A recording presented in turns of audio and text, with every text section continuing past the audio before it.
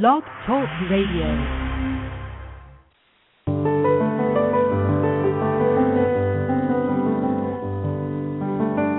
Lucis Trust, a non-profit, non-political, and non-sectarian organization on the roster of the Economic and Social Council of the United Nations and concerned with the establishment of world cooperation and goodwill, presents Inner Sight with your host, Robert Anderson. He, with Sarah and Dale McKechnie, President and Vice President of Lucis Trust, will discuss philosophical and spiritual topics essential to everyday life. Now here's your host, Robert Anderson. Hello, ladies and gentlemen. Welcome to Inner Sight. Inner sight is simply seeing that which is always present, but not yet fully recognized. You have within you the ability to see yourself and the world around you in a new way, with new eyes. So stay with us, and together we'll look at the world and ourselves with inner sight. Our theme for today is security, and so many people avoid things in life, and they're looking for safety, they're looking for security, and perhaps that need for safety and security even prevents them from achieving greatness, because we end up making that our main concern. There's a thought by Helen Keller that I think is in sync with this idea, and I quote, "Security is mostly a superstition. It does not exist in nature, nor do the children of men as a whole experience it. Avoiding danger is no safer in the long run than outright exposure. Life is either a daring adventure or nothing. To keep our faces toward change and behave like free spirits in the presence of fate is strength undefeatable." I guess there's a lot of truth to that. I think a lot of us are so afraid of losing our security that we don't even make positive changes in life. There's so much emphasis today on security, especially after September 11th. And there has always been concern about financial security, medical security, physical security, home security, national security, and we can go on and on. Why do we have all this insecurity and fear? I think it's human, and I wouldn't want our listeners to think that we regard ourselves as immune from these cravings and fears. I think it's very human. The world is, in fact, a scary place, and there are terrible things that happen to people. There's no denying that. Life has its tests and its sorrows, and some people's road to hoe is harder than others. There are accidents and there are traumas that can happen totally unexpectedly. I think what Helen Keller was trying to say is that in spite of all that, we have to live. We have to draw the next breath. We have to go forward with our lives as if it's working towards something evolutionary and something that is part of the greater good. And I personally think that you have this conviction of the basic goodness of life and the world, or you don't. It makes me think of that statement by Albert Einstein that from everything that he could see, he concluded that the universe is a friendly place. And I think I kind of resonate with that, in spite of everything, in spite of September 11th, in spite of Sudan, in spite of Rwanda. The universe is a friendly place, all in all. Yeah, there are legitimate fears, given our present state of consciousness, fears about our security. But I think it's largely, as I say, it's a matter of consciousness and where we're focused. Because a lot of our focus is largely on our material way of life. And that being the case, we want to hold on to it. Yeah, that's what I mean. There is a tendency to hold on, a very strong tendency, because we identify with the material world so closely, and our material selves, our material beings, and that in itself has the kind of the seeds of insecurity, because there is so much separateness in the world, and fear comes from holding on to the material world and the material things, and there is an instinctual reaction that kind of takes over in these times, and it comes from too close an identity with the material world than we do have with the spiritual world. And I think it's this attachment that we have to material things that is the culprit here, and the fear producing, because it isn't materialism in itself so much as it is our attachment to it and our identity with materialism that keeps us and holds us kind of imprisoned. I suppose everything that we have in life, from our material things to our family to our career to whatever attainments we've made, we have to hold it all with a very light touch and be prepared to let go of it when something greater than ourselves determines that that's going to happen. I think this is what Helen Keller was implying when she said that we have to keep our faces toward change and behave like free spirits in the presence of fate. That we still have a certain amount of freedom. Fate, karma, whatever, makes its determinations that are beyond our prediction. But we have the freedom to determine how we will respond to that. And in that freedom to decide how we will respond to life's unexpected events, that's where we find a kind of inner security. Yes, and as Helen Keller implies here, we keep our faces towards change is in a sense looking forward and not backwards, and that's where the tendency is when there is a very deep material focus in one's life. There is a tendency to look back and to look back at what we've accomplished and what all the material things that we've purchased, and so I think rather than looking ahead to the changes that are coming, that can come in consciousness, that this backward looking also produces more fear and insecurity. I always like to think about what seed of progressiveness, what seed of spiritual growth might lie in any particular inclination or attribute, and I wonder if there is some seed of growth that lies in this deep need for security that tends to get focused on the material plane and on preserving the outer form, whether of a house or a loved one or whatever, that misdirected focus nevertheless veils an urge to protect and to salvage and to watch over.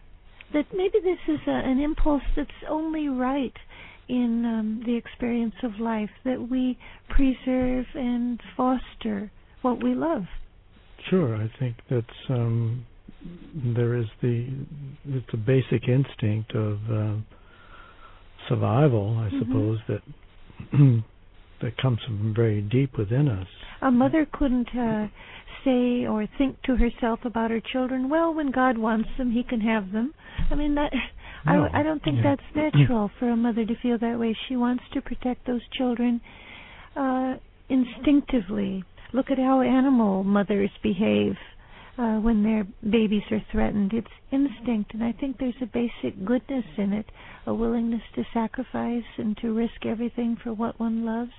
But like everything in life, it has to be transformed and uplifted, and that's where I think we're putting our focus in this discussion on security. Yeah, well, in current times we have so much security as compared to, or at least the illusion of security.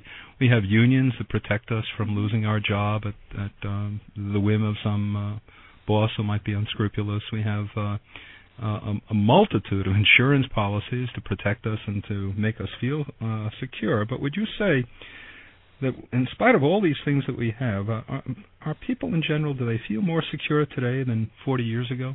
I don't know that they do. I can remember as a child being afraid of the Russians Mm-hmm. The Cold War was very much in sway as I was growing up. The Cuban Missile Crisis, all that sort of thing.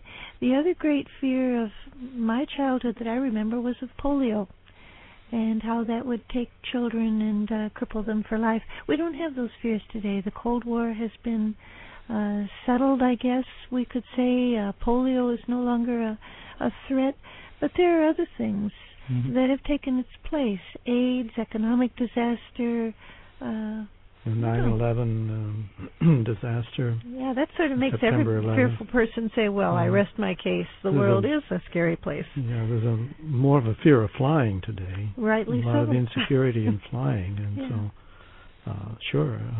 In some cases there is more insecurity, in other cases there is more security. I think people were feeling secure at the stock market was going up and up and up, and then the bubble burst, and suddenly they felt very insecure. So it comes and goes, and there again, it's that depending on the physical circumstances. So I don't know. I think this sense of insecurity may also be due to a kind of heightened sensitivity that we find in a lot of people today. It's just my opinion, but it seems to me that people's imagination, their ability to put themselves in others' shoes, to imagine possible outcomes, that combined with the tremendous barrage of information that we're all given via the media about things that are happening all over the world, earthquakes, famines, and so on, that maybe people do have a sense of greater insecurity because they know more about what can happen in the world. It's partly a matter of information.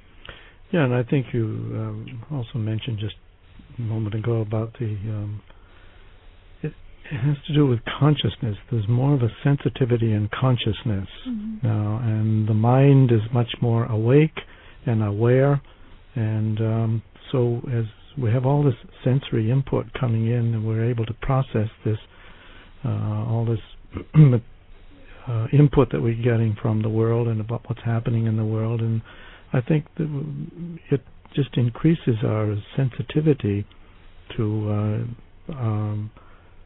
how threatening the world can be in certain places. And I think this growing awareness of globalization is part of the issue of security, because people are realizing that our fates as nations and peoples are interlinked with each other today in a way that cannot be undone. I think Pope John Paul the 23rd must have sensed this coming, because 30 or 40 years ago he said that the social progress, order, security, and peace of each country are connected necessarily with the social progress, order, security, and peace of all other countries. And knowing that is a sign that we realize our sense of security will rise or fall on the well-being of people all over the world, and not just our own little circle. Mm-hmm. And for those people who just tuned in, you're listening to Inner Sight. And today we're talking about security, something that so many of us want. Sometimes we want it too much to the point where we stop growing, and that's what I guess we're talking about today. And a lot of people call us up and they want to know more about us. Our most commonly asked question is Lucis Trust, is it a religion? And we're not an organization. We're not an organization that's a religion. I guess we could best be described as a spiritual philosophy organization where we explore philosophies of spirituality. In fact, a lot of the people who come down to the Lucis meetings and those who correspond with us come from a multitude of religious backgrounds, and they take interest in Lucis Trust, and we more or less explore many different religions and what they have to offer, and the noble ideas that are built within each religion, feeling that many of them, most of them, maybe even all of them, have a lot to offer mankind, and we share information about it. If you'd like a general package of information about Lucis Trust, we'll be happy to send that out to you, and it's quite comprehensive. You'll learn a lot about us, and You're welcome to correspond with us, read our books if you'd like to, or if you'd like to, you can come down to our meetings where people share ideas. To order our books or to order that general package of information that we'll be happy to send out to you, just give us a call on our toll-free number. It's 1-866-695-8247. Once again, that's 1-866-695-8247. And an easy way to remember it is 1-866-NY-LUCIS. Just think of New York Lucis, Lucis, L-U-C-I-S. And if you'd like to key onto our website, you can do so, and you can look at our library of shows, our archived shows, and we have many of them that you can listen to by keying into our website. I think you'll find them interesting. Many of them are about how do we make change in life, and of course today's you'll eventually be able to hear, once again if you'd like to, about security and mankind's need for it. But you can key into that website and listen to our previously archived shows at www.lucistrust.org. Once again, that's www.lucistrust.org. Our email is newyork@lucistrust.org.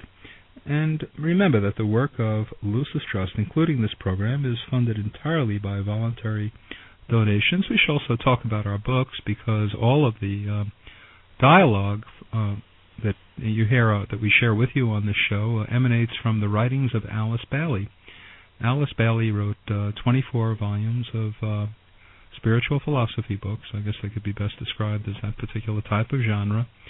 And all of our dialogue emanates from those books. If you want to read about security and probe this further, well, I actually like the autobiography of Alice Bailey, because it demonstrates how someone has more or less, she started out with a lot of security, and she more or less rebelled against it, and what most of us are seeking, she tossed over her shoulder. And I guess if she didn't do that, she wouldn't have become the person that she eventually became, and has had such an impact upon human consciousness. So you might want to take a look at her viewpoint of security and what we think is security. But you can either order her autobiography, or you can order any one of her 24 volumes of books. You might read about security in many of her books. That theme is scattered throughout her books. Ponder on This is a compilation of many thoughts of Alice Bailey. So at this point, we'd like to return to our show. I always think of security as being similar to maybe a ship in a harbor. I remember a friend of mine who bought a boat, and it was a yacht, and he never went out of the harbor. And I think that to some extent, people who are overly indulgent in security are like that ship. The ship we're designed to to achieve goals and overcome obstacles, and not be like the ship that remains in the harbor. But more importantly, too, is how evil thrives on insecurity. Why do the forces of evil thrive on insecurity?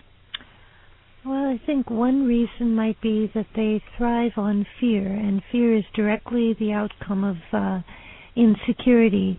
When people are fearful, they turn inward, they isolate themselves from others, they become separated and therefore more easily divided. That would be one reason.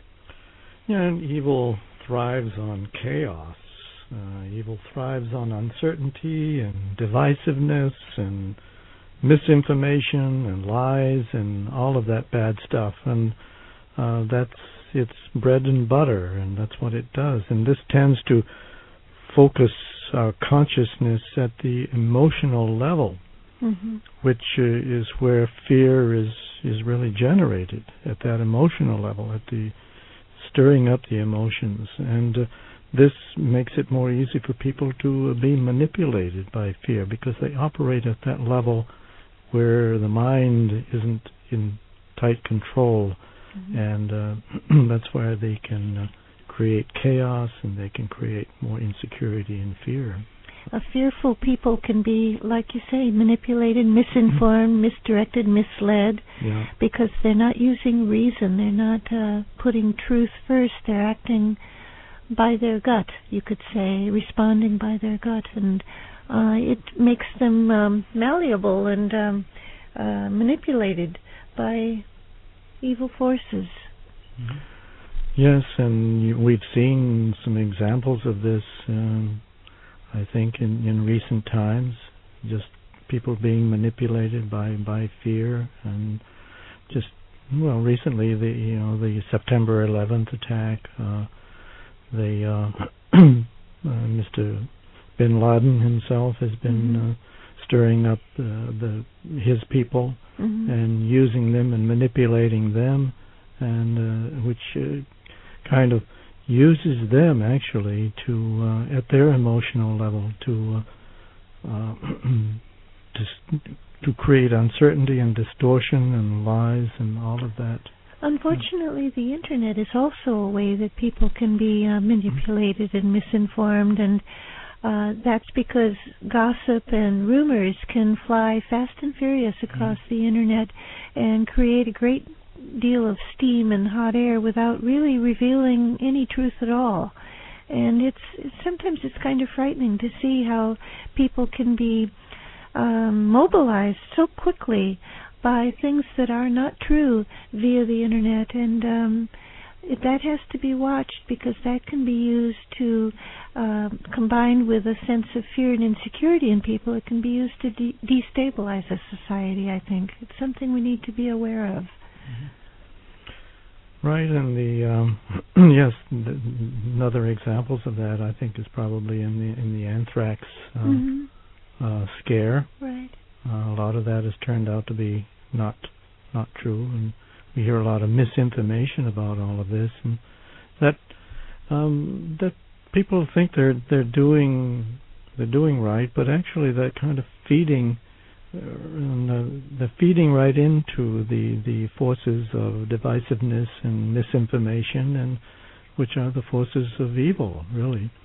Not that these people are evil, but it's their focus and what their reaction tends to keep the pot stirred up and keep human consciousness out of focus.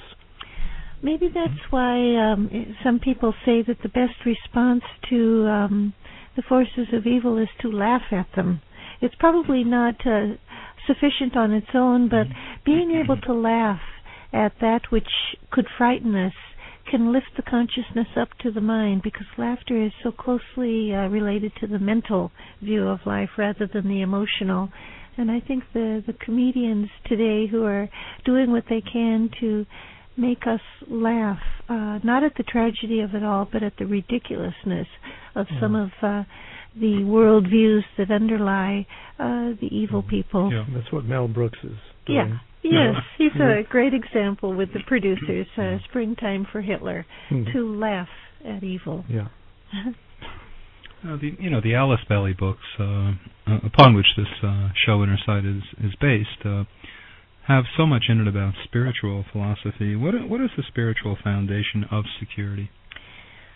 Well, coming back to that statement by Einstein, which I so love, that the universe is a friendly place, I think that is a suggestion of the spiritual underpinnings of security, the belief that the world is created for a good purpose and heading toward the realization of greater good.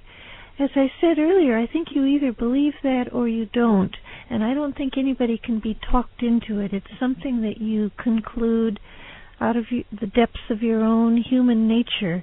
But Helen Keller must have believed that. When you think about what she coped with in life, she was deaf and blind.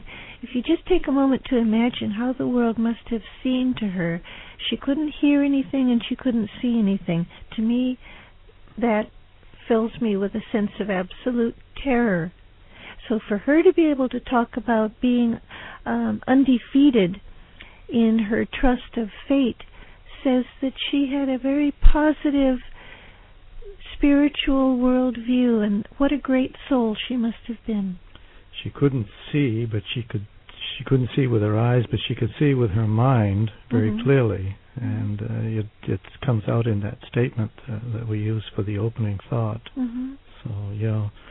But I think since we asked the question about spiritual foundation of security, I think it comes down to right relationship. Wouldn't you say? Yes. Right relationship, of building right relationships, because we're so concerned now about the insecurity in the world, and a lot of it has to do with because we don't have good and right and harmonious relationships with other nations, for example.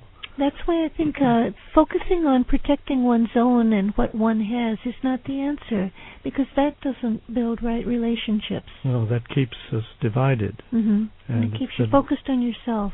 Right, and it's wherever in the world that there are these harmonious relationships, and we have wonderful relationships with a lot of nations in the world, and we don't have any threat of insecurity with those nations. So it's these places in the world where we haven't built or put enough emphasis on building goodwill and using the good sense of goodwill, the energy of goodwill to build relationships, and having a sense of caring for and concern for what's going on in other nations. I think those are the things that enable us to reach out. Another factor in spiritual security on an international level is the existence of the United Nations. When we look back on the world 50 years ago without the United Nations, I think it was a much more dangerous place, because nations now can talk to each other and air their differences and work out agreements. Another thing that comes to my mind about spiritual security is the statement from the Bible that ye shall know the truth, and the truth shall make you free. In the enunciation of truth, security for all people lies, Alice Bailey said. Truth makes us free. Yes, and I agree with everything you said about the United Nations. That's another example where nations come together in this energy of goodwill. It flows very smoothly in those cases, and that's really at the crux of the whole problem in the world with the divisiveness. It has to be overcome, and the only way to overcome it is by the application of goodwill. If you'd like a general package of information, it's quite comprehensive in describing what Lucis Trust is all about as an organization. We'll be happy to send it out to you free of charge.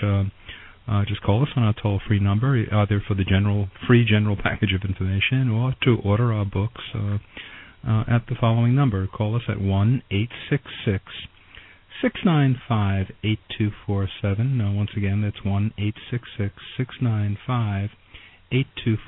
The easy way to remember, 1-866-NY-LUCIS. Think of New York Lucis. That's about all the time we have for our discussion today. You've been listening to Inner Sight.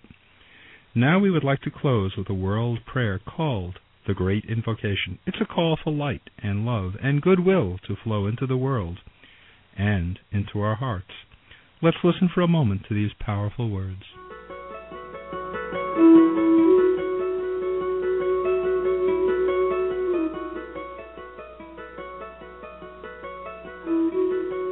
From the point of light within the mind of God, let light stream forth into human minds.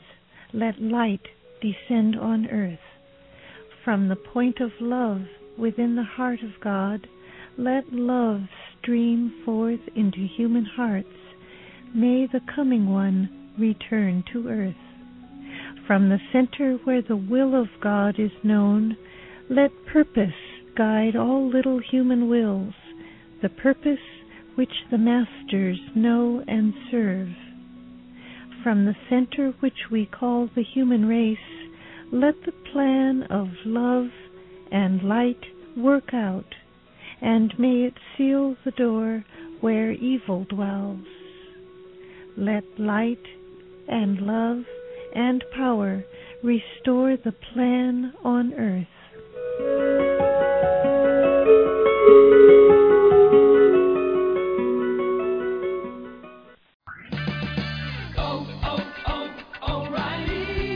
Stop by any of the 40 Austin area O'Reilly Auto Parts stores where you'll find everyday low prices on the parts you need to keep your vehicle at its best. Our guaranteed low prices ensure you're always getting our best deal. In fact, we'll match any auto parts store's price on any like item. O'Reilly Auto Parts. Better parts, better prices every day. O'Reilly Auto Parts. Morning, Sleepy. Guess you want McDonald's for breakfast? How'd you know? You were sleep humming the McDonald's jingle. I don't know what you're talking about. You just did it. No, I didn't. So, McDonald's? I could use my cafe latte. There's a McDonald's for every morning. Start your morning at McDonald's with a delicious sausage biscuit and savory hash browns for only $1.50. At participating McDonald's for a limited time. Cannot be combined with any other offer or combo meal. How do you not hear that?